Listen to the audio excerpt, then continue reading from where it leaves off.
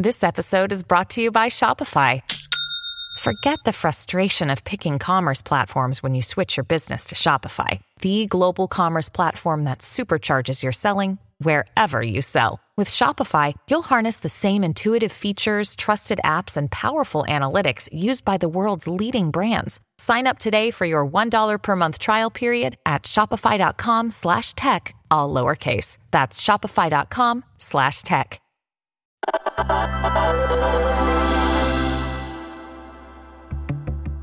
The last time the Taliban controlled Afghanistan, the world of technology looked pretty different. The internet was still in its relative infancy. The hottest tech products were things like MySpace and AOL Instant Messenger. And companies like Facebook and Twitter didn't even exist. Let alone were there presidents and prime ministers using social media to govern entire countries. But today, it's really common for all kinds of world leaders to be on those platforms. And now that the Taliban is back in power, social media companies have a decision to make. Do Facebook, Twitter, and YouTube ban the Taliban because of its controversial past? Or do they let them run their self-proclaimed more peaceful new government at the risk of legitimizing a historically oppressive group? Joining us today to help explain is Vox foreign and national security reporter Jen Kirby. Hey, Jen. Hey, Shreen. How are you doing? Good, thanks. So, Jen, can you give us a rundown of what's been happening in Afghanistan in the last 2 weeks?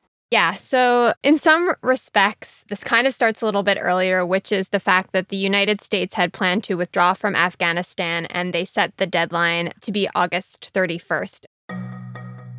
And so in the past few weeks, they've been packing up and pulling out troops and preparing to leave. But as that was happening, the Taliban was going on basically this route of Afghanistan. They were taking over provincial capitals, and all of this was happening really, really, really fast, much faster than the United States government at least said publicly.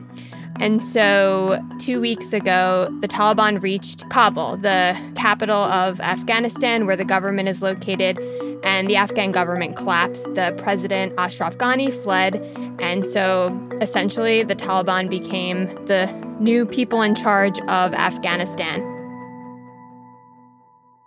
And since that happened, it's been a chaotic and desperate rush to evacuate United States citizens and our Afghan allies who helped us in the 20-year war in Afghanistan. So it's been a mad rush, mostly around the Kabul airport, to get people out before this rapidly approaching August 31st deadline. Today, as we're recording on Thursday, there was an attack on the Kabul airport with casualties. The situation at the Kabul airport was already extraordinarily volatile, but it got even more tense after the United States government started warning people to stay away because of fears of a terrorist attack. And on Thursday, those fears came true when explosions at the Kabul airport killed at least 12 U.S. service members and 60 Afghans. It was the bloodiest day for the U.S. in about a year and a half, and just a truly devastating turn of events in what was already a desperate and chaotic week. It really adds another shadow to the U.S. withdrawal as the August 31st deadline approaches. You wrote this great explainer, Jen, which we'll link to in the show notes, about how the Taliban has and hasn't changed over 20 years. Can you tell us a little bit about those changes? Yeah, so obviously most people kind of reference the Taliban because of the September 11th attacks. They were in charge of Afghanistan then and were giving safe haven to al-Qaeda. And so when the United States went in, they fairly quickly drove the Taliban from power.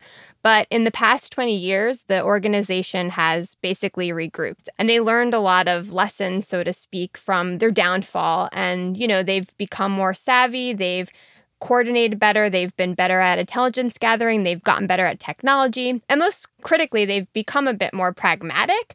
They've kind of learned how to play the game, so to speak. They've, reached out to international partners, and they're also very aware of their image, which is why, they are ostensibly letting the United States and others evacuate people. They want to create this impression that they're a little bit more moderate. This goes to their rhetoric as well. Obviously, the Taliban was known for its very kind of repressive policies, particularly against women, and it's tried to kind of make some assurances that they won't be as radical this time around, although the verdict is very much still out. Yeah, and your article gets to this really interesting point about what you were saying, how the Taliban is getting better at public relations. And a lot of that happens on social media.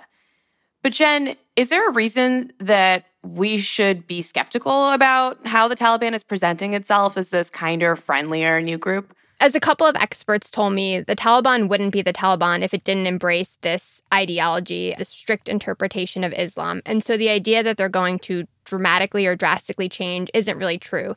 And if you listen really closely to what they say, they often qualify their comments about, women's rights or human rights with, as long as it's in accordance with Islamic law, which tells you pretty much all you need to know there, that this is not exactly going to be, a new liberal Taliban. But the reason they want to try to portray themselves that way is because they want the support and the legitimacy of the international community. They don't want to be the pariahs they were 20 years ago. And so they're trying to kind of give the impression that they're a little bit more moderate in hopes that that will earn them, a place in the international community and the support that comes with it. I think that this rebrand of the Taliban is so interesting because a lot of it plays out on social media, which I've been following and reporting on, and it puts these companies, Facebook, Twitter, YouTube, in a conundrum. Because if they take a harsh stance on the Taliban, the reality is that's now the ruling government de facto of a country. And these social media companies risk seeming like they're silencing the online presence of an entire government, not just one politician like Trump. But if they allow the Taliban to gain more of a social media following, they could essentially be enabling the ascension of a regime that has supported terrorism, that is still hostile to women, that is really thought of as a brutal force still by a lot of people. So, we're seeing kind of these companies scramble to figure out what they're going to do. Facebook and YouTube have banned the Taliban, they said, but we know from reporting by the New York Times and other outlets that people are still using Facebook-owned WhatsApp groups to coordinate Taliban communications and government. We still know that there are viral posts on all the social media platforms, regardless of their rules. And then you have Twitter, which actually still hasn't banned the Taliban at all. And in fact, the Taliban's lead spokesperson has a following of something like over 300,000 people on Twitter. So I'm curious, Jen, what you think about all that and, how important you think social media is for the Taliban to gain legitimacy. I mean, the Taliban certainly thinks it's very important. There was a press conference early on when the Taliban had taken over, and the spokesperson had been asked a question about, I think, freedom of speech or something. And he specifically flipped it back and said, well, the social media companies need to think about freedom of speech, which we know because we've had the debate here. That's not quite how it works. But the Taliban really sees this as a critical platform and a way to get their message out, particularly to the wider world. And so the idea that might be cut off from them might also be part of the reason why they're being very, very careful in this last week or so, because they don't want that opportunity, so to speak, to go away. Right. And it's fascinating because in some ways, these companies like Facebook, Twitter, and YouTube, they hold the same, if not more power than sometimes other governments in whether or not the Taliban will be accepted and will be able to kind of speak on an international platform. And, I talked to these companies and I said, how are you making this decision process? They're basically looking at how much political recognition the Taliban gets in the real world, especially from outside organizations like the UN and NATO, but also countries like the US, China, and the UK. And I don't know, Jen, if you have the latest, but last I checked, China seems like they may actually recognize the Taliban, right? Yeah, it looks like China has certainly made those, overtures, so to speak. Obviously, as far as I know so far, that hasn't actually happened. But in some ways, the international community and social media companies are kind of dealing with something similar, which is like, if, for example, China recognizes the Taliban, well, what does that mean for, other governments? Do they want to be able to influence the Taliban? Do they want to, make sure that some of the efforts that they invested in for 20 years are still beat up? And that might require some degree of cooperation. And so the social media companies as well have to decide, well, if other governments like China are recognizing the Taliban, Taliban and that's sort of giving it international legitimacy, then we might have a weaker ground to stand on when it comes to, dealing with them as an extremist organization. So it will be really interesting to see how sort of the international politics and the social media politics intersect. Well, obviously, this is an incredibly fast-moving story, and it's hard to predict what will happen. But based on your reporting, what do you think we should be looking to coming out of Afghanistan in the weeks ahead, and what will this mean for its people? Yeah, I think right now is the immediate crisis still of getting all of these people in Afghanistan who want to leave out.